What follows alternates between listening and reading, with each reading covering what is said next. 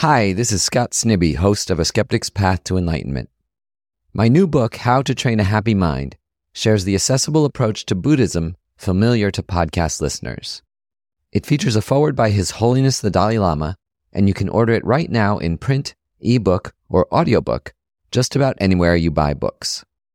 In May, I'm doing 2 special events in New York City, one with musician and artist Laurie Anderson, and another with DJ Spooky. Both events can also be streamed online. Go to our website at skepticspath.org for more details on the book and tour.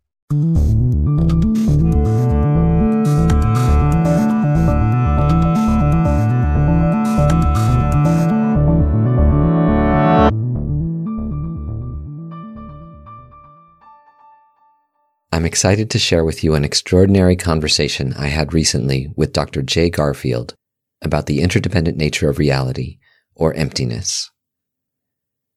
Dr. J. Garfield chairs Smith College's philosophy department and directs its logic and Buddhist studies programs. He's a visiting professor of Buddhist philosophy at Harvard Divinity School, a professor of philosophy at Melbourne University, and an adjunct professor of philosophy at the Central University of Tibetan Studies. Dr. Garfield's research addresses the foundations of cognitive science, the philosophy of mind, ethics, epistemology, and the philosophy of logic. He is one of the foremost Western scholars of Madhyamika Buddhist philosophy, stemming from the Nalanda Mahayana Buddhist tradition. Dr. Garfield has translated critical works from this tradition, and he is the author of numerous books, including Minds Without Fear, Philosophy in the Indian Renaissance, and Engaging Buddhism, Why It Matters to Philosophy. For more information on the work of Dr. J. Garfield, please visit jgarfield.org. So Dr. Garfield, thanks a lot for joining us today on A Skeptic's Path to Enlightenment. I'm in awe of your scholarship and your ability to clearly explain some of the most advanced Buddhist topics, and I really appreciate you making the time from your schedule to speak with us, so thank you very much. It's a real pleasure to be here. Thank you for having me. Great. So I wondered if you could just start off by sharing with us how you got into this wonderful path of practicing and studying the deepest aspects of Tibetan Buddhism. Pretty much by accident, like most things in life. That is, when I did my graduate training in philosophy, I finished my PhD like most people of my generation in that field, not knowing that there was such a thing as philosophy outside of the Western tradition. And I certainly knew nothing whatsoever about Buddhism. My first introduction to Buddhist philosophy was reading the rough drafts of Bob Thurman's translation of Tsongkhapa's Lecture Nyingpo, The Essence of Hermeneutics, which is an extraordinarily complicated, difficult text. And I must say it took me a long time to understand a word of it. I would find myself thinking I was reading gobbledygook. But after a while, I kind of settled into it and found it a fascinating text and fascinating approach to doing philosophy. I put it aside, didn't think about this for a long time because I had a career to get going in logic and foundations of cognitive science. That's where I was working. Didn't even think about this for about 7 years. And then Hampshire initiated a new curricular program, very avant-garde program. And they called it the third world expectation, but really what it was a very strong multicultural requirement tied to a student's major. And the requirement was that no student could study any subject without studying the way it was pursued in some non-Western culture. And of course, you can't require students to study things that you don't teach. And so it was also made a requirement on faculty members to retool to serve the third world expectation or leave. And faculty members were offered development money to, retool. I panicked. I thought, I don't know anything about non-Western philosophy. But then I remembered medieval Tibetan epistemology. Maybe I could get a little grant, pay Bob Thurman enough money to teach me enough to put 2 weeks into a course on Tibetan epistemology, and I will have paid my debt to society. So I did that. And I worked with Bob and got interested, and the course went really well, and students liked it. And the next year I wanted to develop a whole course in comparative epistemology, so I applied for a bigger grant, worked a little bit harder, and did that. And students liked that even more. I was starting to get really interested in this Tibetan Buddhist philosophy that I was reading and the Indian antecedents. And there was a NEH, National Endowment for the Humanities, summer program on Nagarjuna being offered in Hawaii, of all places. And I thought, well, I'll never get in, but why not apply? Because I've really got to learn this stuff. So I applied, and to my astonishment, I got in, got to spend 6 weeks in Hawaii with a bunch of other crazy people studying Nagarjuna. And I really fell in love with things at that point. And I had a sabbatical coming up, and I started asking people, if you're really serious about learning Tibetan properly and studying Buddhist philosophy, where do you go? And everybody said, you go to the Central Institute of Higher Tibetan Studies in Sarnath, India, if you can do it. So I applied for a grant. To my astonishment, I got it. Took my family off to India and never looked back. So that's kind of how I got into it. That's an incredible story, especially that somehow your university administration pushed you into studying Tibetan Buddhism. Never heard that path before. No, you have to get lucky. You have to be in the right place at the right time. And I was. I must say this was not my decision. I was pushed into it, and as soon as I fell in, I found I could swim, and I really enjoyed it. Amazing. So I wanted to start with a deep question. Could you explain what reality is from a Buddhist perspective in a way that our audience will understand, without too much jargon? Okay, that's a fun question. I'm going to begin by attacking the question. You said from a Buddhist perspective, but as you know, Scott, there are a lot of different Buddhist perspectives. True. The Buddhist world is a really, really big world. And, I'm often working with Tibetan colleagues, and they'll ask me questions like, what do Westerners think the mind is? I take a long, deep breath and say the West is a really big place. There's a lot of Westerners, and they've got a lot of different views. So when people ask me a question like that, I say, let's take a deep breath and realize that there's a lot of Buddhists and a lot of Buddhist traditions and a lot of different views about what reality is. But we can say a few very general things. So after attacking the question, now I can answer parts of it in good conscience. Thank you. The fundamental metaphysical idea running through Buddhist ideas about reality is that reality is characterized by thoroughgoing interdependence, that nothing exists with an intrinsic nature. Nothing exists independently. And in the Indo-Tibetan tradition in which I work, the Prasangika Madhyamaka tradition, that interdependence is glossed in 3 distinct ways. And it's really important to understand these different dimensions of interdependence. One is causal interdependence. Everything that exists comes into existence dependent upon causes and conditions. And everything that exists, in turn, serves as a cause or condition for something else. So things are built into a causal matrix. Second, there is mereological or part-whole dependence. Every composite object, and all objects are composite, depends upon its parts and the way its parts fit together. And every object is also part of a larger whole and depends for its identity, depends for its functioning on the whole of which it's a part. So, for instance, I depend on things like my liver and my heart and my brain and my blood vessels and my toes, all these parts. Those parts depend upon smaller parts. But in order to be a real person, in order to be somebody who teaches philosophy, I also depend upon the community in which I'm embedded. I depend on the college in which I teach, the students with whom I hang out, the colleagues to whom I talk. I depend causally on my parents. My kids depend upon me. My students depend upon what I teach them, but I depend upon them for having a classroom in which to teach. There's also a third dimension of this interdependence, and this is the hardest one for most people to wrap their minds around, but it's a very important one, and that's dependence on conceptual imputation. And what that means is that everything depends for its identity, for the character it has, for the way that it shows up for us in our world, on the conceptual matrix through which we understand it. So if a student sees me as a teacher, it's because they kind of know what a teacher is and think about me that way. If I see them as a student, I'm seeing them through that lens. If I'm looking at the table in front of me, I could be looking at a single thing, a table, or 5 things, a slab of wood perched upon 4 sticks, or millions and millions of atoms, or part of the furniture in my room, depending on the concepts that I'm deploying in order to understand it. So all 3 of these dimensions of interdependence characterize reality.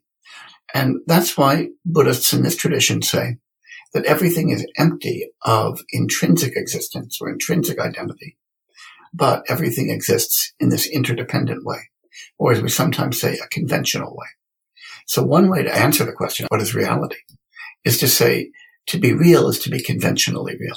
to be interdependent, to come into existence depending on causes and conditions, to go out of existence when those causes and conditions are no longer present. Hence, to be interdependent, to be impermanent, to be empty of intrinsic existence. And that's a broad characterization of reality from the standpoint of this tradition. Reality is interdependence. It's that nothing meets a final stop. That's right. That's right. I mean, there's a lot of different ways to look at this, but we can look at it from a phenomenological perspective. And I sometimes find this a useful way to explain this to students. We grow up thinking naively that our senses deliver reality just as it is. So that when I look at a blue sky, it's blue. When I look at a red rose, I see something that's just red. Or green grass is green. That C-sharp sounds just so. But we forget, and it's easy to remind ourselves, but then it's easy to forget again, that everything that we perceive, we're perceiving through the mediation of our senses and our cognitive capacities. So when I see a rose, what I'm seeing is that rose appears very differently to a hummingbird or to a bee. They see in very different frequencies. It appears very differently to my dog, who only experiences a volume of smell that might look kind of red, and to him the smell is going to be much richer than it is to me. And if I ask what that rose looks like, what that rose is like, independent of my perception, my dog's perception, or a hummingbird's perception, there's just no answer to that question. The only mode in which things can appear, the only way that they can exist, is in relation to other things. Perceptible objects exist in relation to perceivers. There is no way that the rose looks independently of a looker. When we think about things that way, we see that the mind, the sense organs, the kind of beings we are, the interests we have, determine our reality as much as anything else. That's a very fundamental Buddhist insight. Yeah, so even the way we each experience reality differs between people and also different types of living beings. Absolutely. To ask what reality is independent of that just doesn't even make sense. In a couple of your answers to these two questions, we're talking about subjectivity, perception. We're implying the mind here, and I wonder if I could ask you more explicitly, from this Buddhist perspective, what is the mind? What is the mind that's having this experience? The mind isn't a single thing. That's an important thing to remember, and that's another important Buddhist insight. There's not a substance or a continuing thing called the mind. Rather, the mind, as we think about it, as it appears to us, is a collection of many, many cognitive processes and perceptual processes. Some of those are introspectable and really apparent to us. Others of those might be deep, semi-conscious or subconscious cognitive processes. And our experience is determined as much by the shape of the processes of which we're aware as it is by all of these unconscious processes going on under us. So right now, you're hearing me speak. You're hearing the language that I'm speaking. And the people listening to this podcast will be hearing that language. If they speak English, they're not hearing sounds, they're hearing words. And they're hearing words because they have unconscious language processing mechanisms that are turning that sound stream into segments, and those segments are meaningful words. If they were not English speakers, they would just be hearing a bunch of nonsense sound. That would sound very different. So what we see is that our perception is guided both by our conscious processing and by our unconscious processing. Oftentimes in a Western way of thinking, we think of there being 5 sense faculties. Buddhists always add a 6th sense faculty, a mental sense faculty, or an introspective faculty, emphasizing that when we introspect or become aware of the contents of our own minds, those aren't directly obvious, directly evident to us. They're not given to us as the kinds of things they are. Our internal sense faculty, that introspective faculty, can be as deceptive, as conceptually involved as any external sense faculty. And so again, when I encounter my own cognitive processes, I don't encounter them just as they are. I encounter them as they show up to my introspection. Just as when I encounter a rose, I don't encounter it just as it is. I only encounter it as it appears to me. And if just as when we ask, well, how's the rose just on its own, apart from how I perceive it, we can't answer that question. If I ask the question, what's my mind like, independently of how I perceive it or how I think of it, we can't answer that question. It just doesn't make any sense.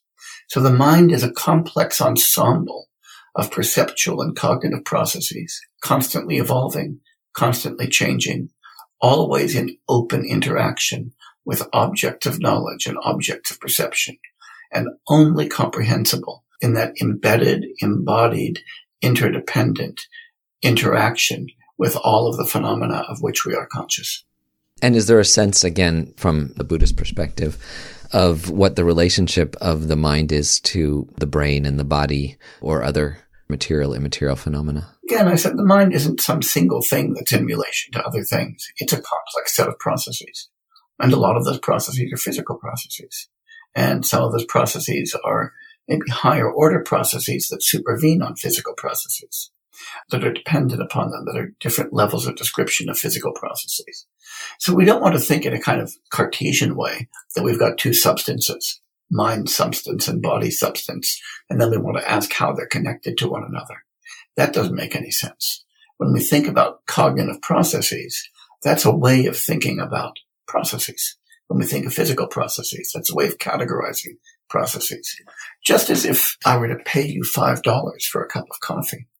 If I gave you 5 ones, or if I gave you a $5 bill, or if I gave you 20 quarters, I would still be giving you $5. But in each case, I would be doing something physical that would constitute a financial transaction.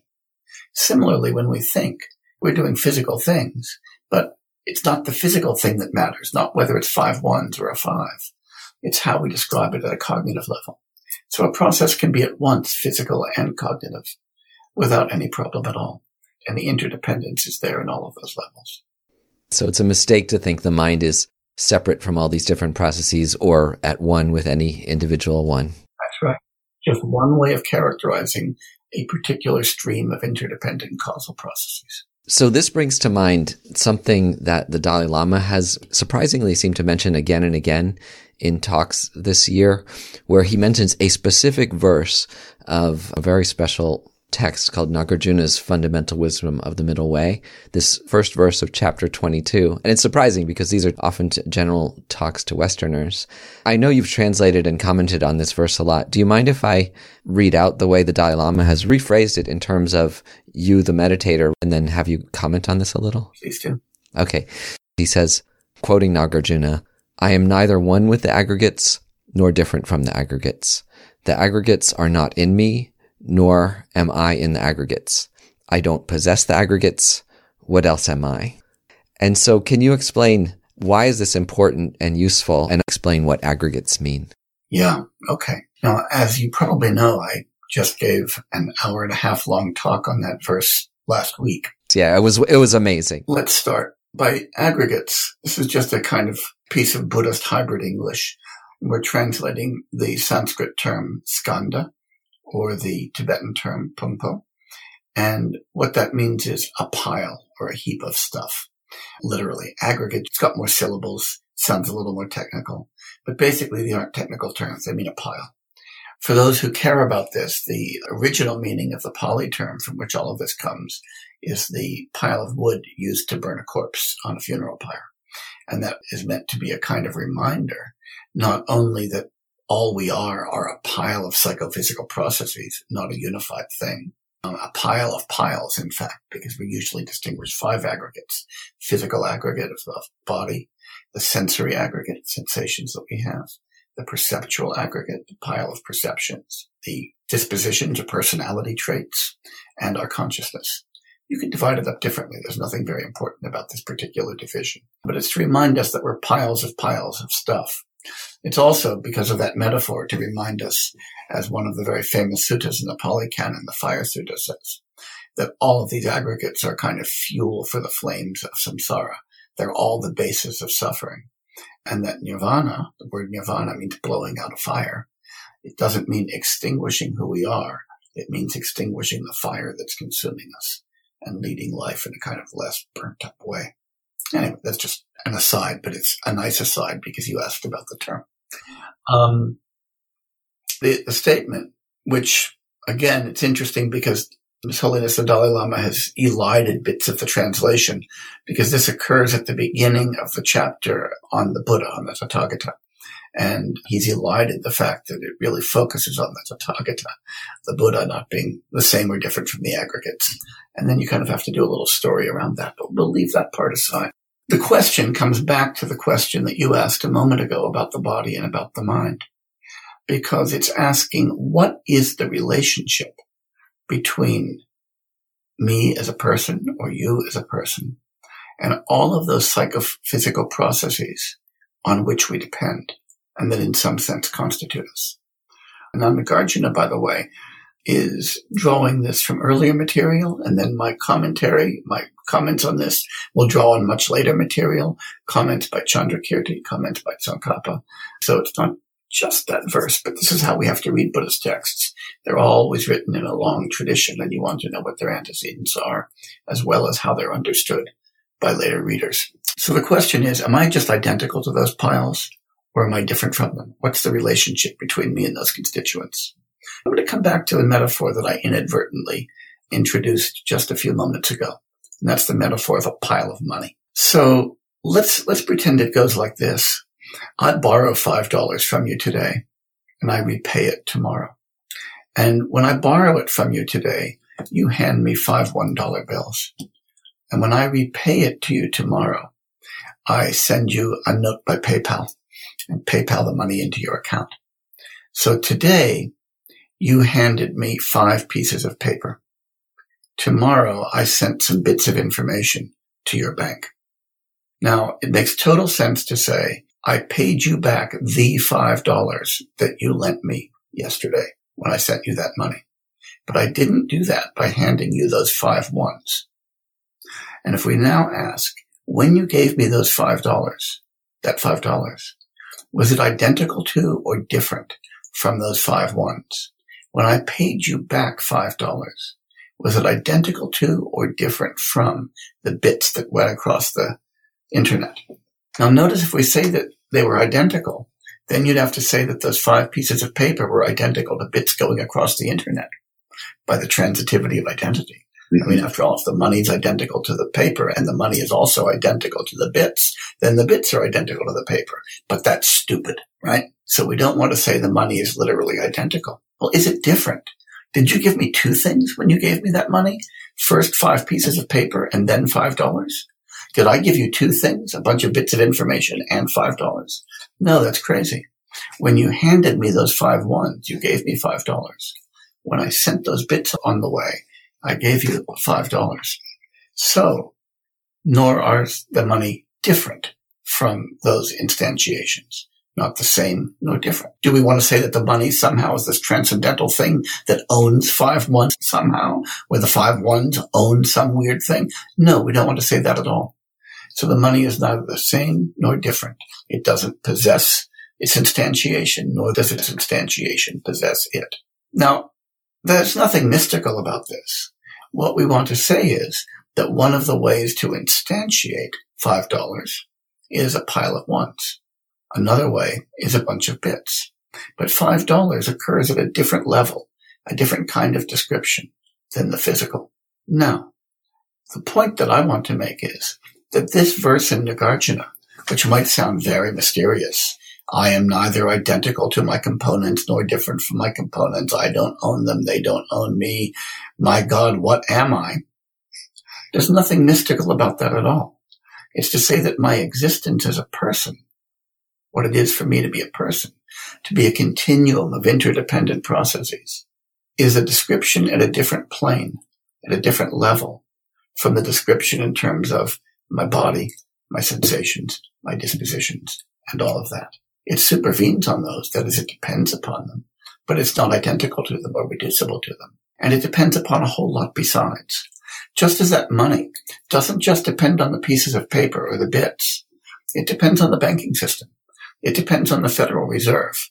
Let the Federal Reserve collapse and let people stop trading cash, and those pieces of paper are absolutely worthless, as anybody who might try to spend Confederate money will tell you. Similarly, if you take me out of the context of a society, of a world in which persons count for something, then all I am is a bunch of psychophysical processes, and there is no person supervening on top of those. So when we say that we're neither the same nor different from our aggregates, what we're saying is that when we think of ourselves as persons, we're adopting a set of conventions, a way of seeing things.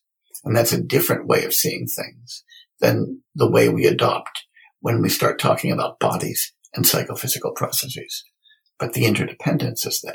That interdependence doesn't consist either in identity or in difference, something much broader. Is part of this analysis with the aggregates that you could replace little parts of the aggregates and still be you? We do that all the time. Sometimes I get my hair cut, and so part of my physical aggregate ends up on the floor of the barbershop where I go. But I walk out and people don't say, well, Jay Garfield walked in. I wonder who walked out, somebody with less hair. My sensations change every time I turn my head, every time somebody says something new. But I don't think, oh my God, I've become a different person. Because as persons, we kind of have an identity that's independent of our constantly changing parts. And we have to be constantly changing. That's how we grow. That's how we age. That's how we learn. That's how we interact. That's how we die. But as persons can persist while aggregates can change. Just the same thing's true of money too. I mean, I don't recommend this, but if you take a dollar bill and just snip a little bit off the corner, it doesn't suddenly become worth 98 cents. It's still a dollar bill with a little snip taken off the corner. And what would you say to someone who starts to feel scared that they can't find part of themselves and potentially not in all of them? What's the answer to that? I tell them to relax. That one of the central Buddhist teachings, very important Buddhist teaching, is the teaching of no self. That the very idea of a self as some persistent, substantial entity that stands behind our bodies and minds is different from them, the thing that owns them. That's an illusion. It's an illusion that we're wired for, like we're wired for lots of perceptual illusions. It's one that's very, very difficult to shake, but it is an illusion. All we are persons, just as there's not a mysterious dollar substance that dollar bills inhabit, or that a $20 substance that inhabits $20 bills. There's no person substance, no core that inhabits us, just a constantly changing set of psychophysical processes. It would be kind of like somebody who were to go to my college and they want to say, I want to see Smith College. I say, oh, here it is. They say, no, I just see a bunch of buildings. You could take a building away and still have Smith College. People put new buildings there and you still have it. I don't want to see the buildings. I want to see the college. I say, well, look, there's all the students. There's all the faculty members. And they say, yeah. I see the people at the college, but that's not the college. That's the people at the college. I want to see the college. So we're going to take away the people. We're going to take away the buildings. Where's the college? There's nothing left. The person was right. The college isn't identical to the students or teachers. They change over time. Not identical to the buildings. They change over time. But that doesn't mean that there's some mysterious entity locked somewhere in a safe that is the college that then has those buildings, has that campus, has those people. The college is just the continuing set of processes that are subserved by all of those physical things and all of those activities. And people are just like that. They're just like colleges. They're complex things. Their personal identity is conventional, not substantial, and it persists through changes in all of the things that people comprise. Yeah, that's a great analogy. The other thing His Holiness the Dalai Lama has mentioned again and again is that when he himself meditates on emptiness or dependent origination every day, that he says he now spends half the time meditating on a quantum mechanical view of reality, not only this philosophical way of looking at reality. Of course, we can't get into his mind, but what's your take on what His Holiness might mean by this view? Oh, I know what he means by that view because I've talked with him about this. His Holiness is very much taken by quantum mechanics, especially in what we've come to call the Copenhagen interpretation of quantum theory, which suggests that quantum phenomena have an indeterminate existence prior to any measurement or observation. And only when we measure them do they collapse into particles or into waves. Only when we measure them do they have determinate location, velocity, or mass. And aside from that, we can only talk about the probability of certain observations, that things themselves exist literally for their existence on acts of observation or interactions with other quantum particles. That's what we call quantum entanglement. We can't talk about what a particle is or a wave is independent of its interaction with other quantum phenomena or with our minds. And so that's a beautiful realization in physics of the emptiness of intrinsic existence of things at the most basic level. And again, there we get causal interdependence. Only in interaction do things come into existence. We get part-whole dependence. Quantum ensembles depend upon the properties and the probability functions of their components, but their components also depend for their properties on the ensembles in which they figure. And we have dependence on conceptual imputation. Only when we observe or measure do things come to have determinate values. So all of those dimensions of interdependence that might have seemed kind of weird and spooky when I first introduced them are just the basic bread and butter of physics. And that's what His Holiness has in mind. So His Holiness is an adherent of the Copenhagen view. There are different ways even of interpreting that view, of course, but is that view that the mind plays an explicit role in collapsing those probabilities as we observe and interact with reality? Yeah, it's the active measurement. And, that's kind of fun if you're coming at this from an Indian and Tibetan perspective as well. And that's because the term for an instrument of knowledge, for a means of getting knowledge of the world, in Sanskrit is pramana, in Tibetan sema. And prama means to measure. And so it's measurement that makes things determinate from an Indian point of view. And it's measurement that makes things determinate from a quantum point of view, too, in a very nice confluence. The other thing to note is that same root, ma, to measure, is the root of the term maya, which means illusion or magic. The word magic comes from maya, comes from ma, to measure. And so there's also this kind of magical bringing things into existence through the act of measurement. All of those concepts are bound up there. So the underpinnings of physics is mathematics, obviously. And given your background in logic and philosophy, I wonder if you could talk about this point where mathematics stops being provable. Gödel's theorem and Turing's incompleteness theorem show, if I'm not mistaken, that many things are true but can't be proven to be true. Does this relate in any way to emptiness and the underpinnings of reality? I don't think that the big limitative results in 20th century logic connect directly to emptiness, but they might connect to something in the neighborhood, but only in the general neighborhood. I think it's dangerous to try to force all of these things into the same box. So first, let's think about Gödel's incompleteness theorems. Now, again, things get technical here pretty quickly, so I'm going to try to do this in as non-technical a way as I could.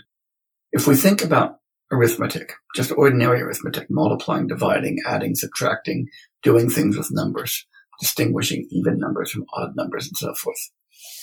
At the very beginning of the 20th century, the very great mathematician David Hilbert announced as one of the important problems to be solved in the 20th century to prove the completeness and the consistency of arithmetic. Now, by completeness, what we mean is that everything that is mathematically true, everything that's true about numbers, ought to be provable, so that there should be a proof of everything that's mathematically true. By consistency, what we mean is that you can't prove just anything, that what you prove actually turns out to be true, that you don't just prove false stuff, contradiction, stuff like that. Now, we generally, most people, simply assume that arithmetic is going to be complete and consistent, that if there's an answer to how much money is in your bank account, you can find it. If there's an answer to, the question, what's the sum of two numbers? You can prove that the sum of those numbers is that sum. And most people assume that arithmetic is consistent, that if you can prove something mathematically, that it's got to be true, that arithmetic isn't going to lead you into falsehood. All right. What Kurt Gödel showed in 1932, he showed two things. It's really important to see both of these things. The first incompleteness theorem was that if arithmetic is consistent, then it's incomplete. You have a choice, consistency or completeness. Generally, we think consistency, because if arithmetic is inconsistent, well, then it's trivial and trivially complete.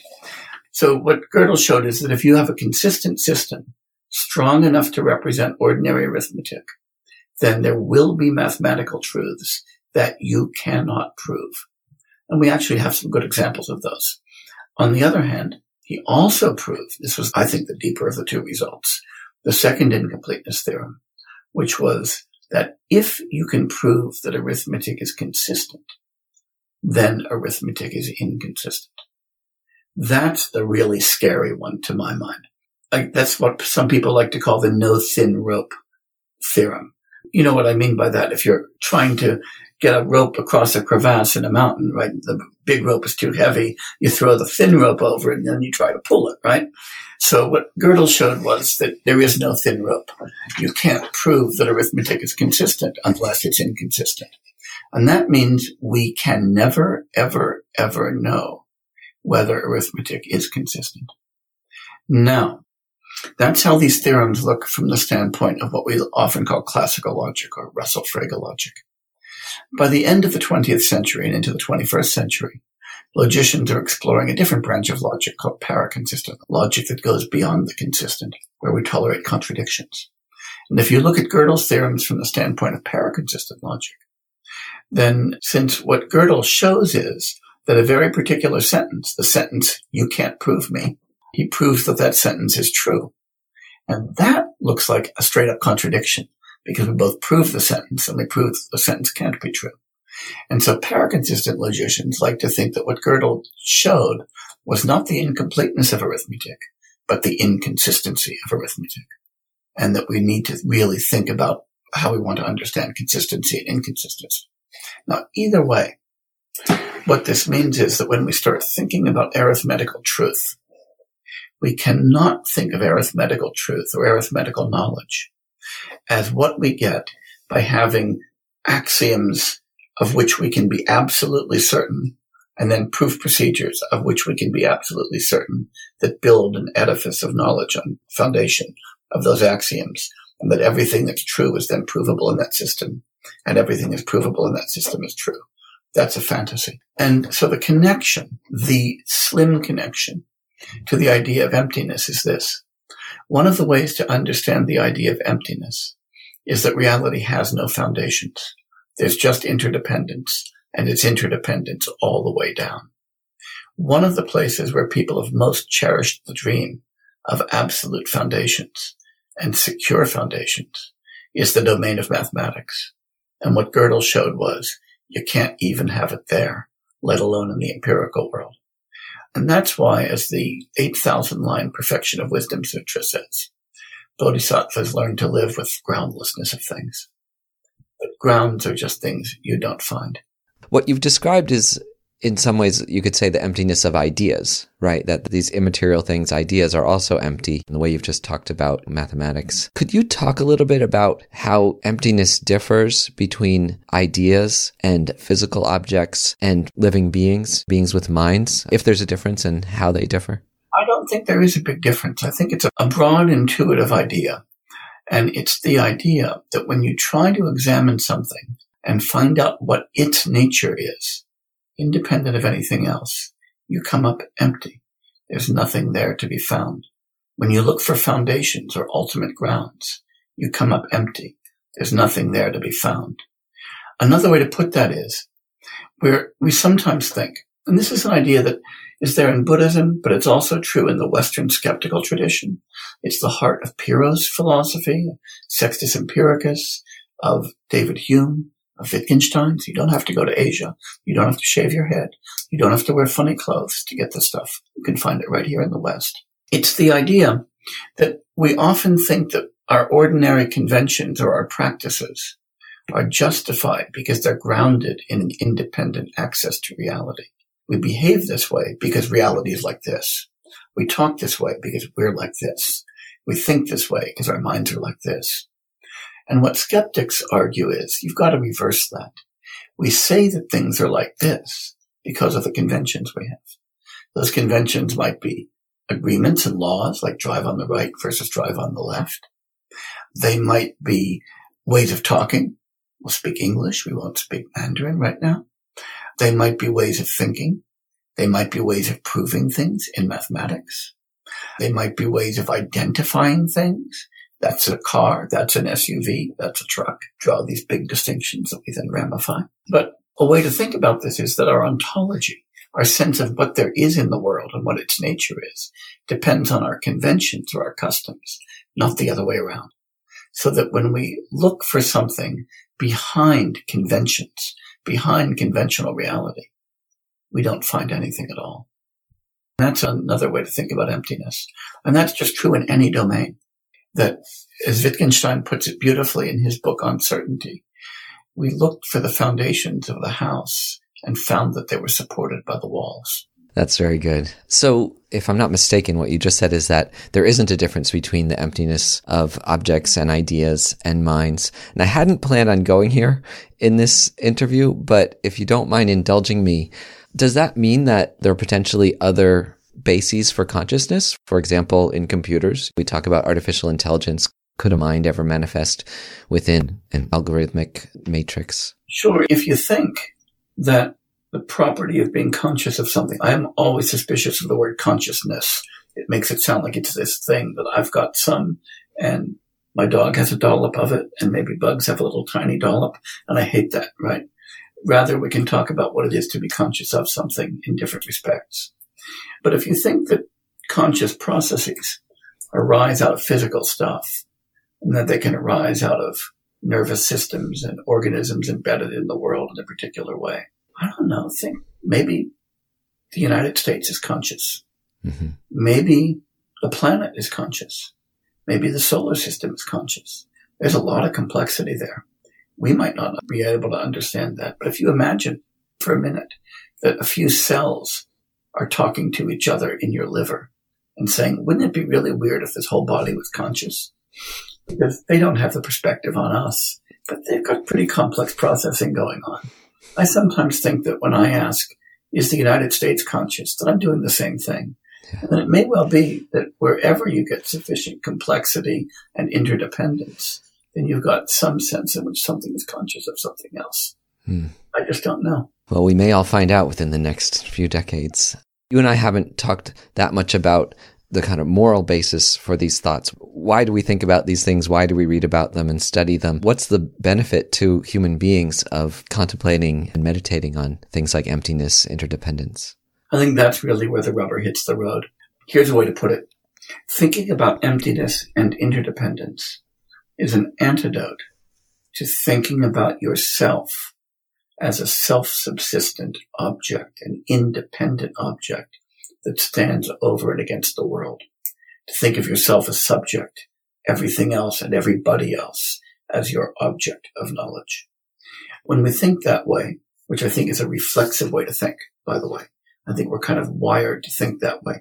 This is what Buddhists call the superimposition of subject-object duality, that I think of myself as a subject and the world as my object. To turn to Wittgenstein, in his book, The Tractatus, he says that to think that way is to think of yourself as like the relationship between the eye and the visual field. The eye sees everything else, and we know that there is an eye because we can see, but the eye is never an object of sight, only a subject.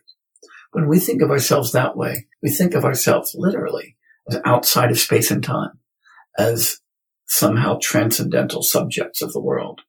We think of ourselves as free of the bonds of causality, in the sense that St. Augustine thinks, right, that we aren't bound by causes, that we have a free will, that we can just make stuff happen without any antecedent determination. We also then think that other people are free in that sense, and so we hold them morally responsible for things that they're not recognizing, that they, like us, are subject to causes and conditions. When we do this, we distort the moral landscape in very fundamental ways. One way that we distort it is that we locate ourselves at what I call the center pole of the moral world. There's me, and I'm pretty damned important. And there's everybody else, and the people close to me, they're really important. My kids, my spouse, my dog. And then there's the people a little bit further, my neighbors or my mom and my brothers and sisters. They're not quite as important. They're still pretty important. Then there's people who voted like me. Then there's people who didn't vote like me. Right? We have these circles. And so we think that the moral landscape is defined by proximity to us. That's just screwball, right? Nobody can take that seriously as a model of the moral universe. But it is the one that we carry within us all the time. And so we think that it's more rational to care about the people closer to us than the people further away. That enmity makes sense if people are far enough away, and friendship only makes sense if people are close by. And that's crazy. It also leads us to fail to see that our own behavior is determined by causes and conditions, and not freely chosen. And the behavior of others is determined by causes and conditions and not freely chosen. So we get excessive pride for our accomplishments, excessive shame for our failings. We blame people for things that they were caused to do, and so forth. And that distorts the moral landscape. From most Buddhist frameworks, when we think about the overarching principles that structure a healthy moral experience, they're principles of friendliness, of care, of a kind of impartiality, and an ability to rejoice in the success and the well-being of others. Those are often called the Brahma Viharas, or the divine states. What's common to those states is the decentering of the self, that I don't think of myself as special. I've got a sense of interdependence with others. That enables a healthy moral experience. That's blocked by seeing ourselves as selves, and it's enabled by understanding that we're empty of self. And so, to me, the reason for thinking hard about emptiness, thinking hard about our own emptiness, to thinking that emptiness is interdependence. It's not like interdependence. It's not a cause of interdependence. It is interdependence. That when we think that our very nature is interdependence, the next time somebody says, stand on your own 2 feet, or we need to become independent of the rest of the world, I just want to know what the hell that means. Does that mean that I'm supposed to not only grow my own food, but create the dirt that it grew in? Does that mean that I'm supposed to cause the sun to shine all by myself? I mean, what does independence even mean?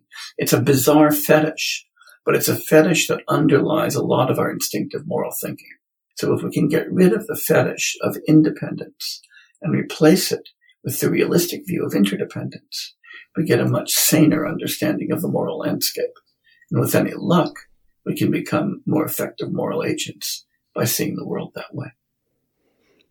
Yeah, what you've said is very powerful, because we often think in Buddhism that there are 2 things we need to master, the emptiness view and the compassion view. But what you've just described is the direct path from emptiness to compassion, to equanimity, that by reducing your view of yourself, you naturally equalize the importance and the interdependence you see with everyone else, right? Yeah, I don't think they're different. I think they're one and the same thing. And the way you describe them, they are. Why do you think they say from a practice standpoint that you can't hold both in your mind until you're enlightened?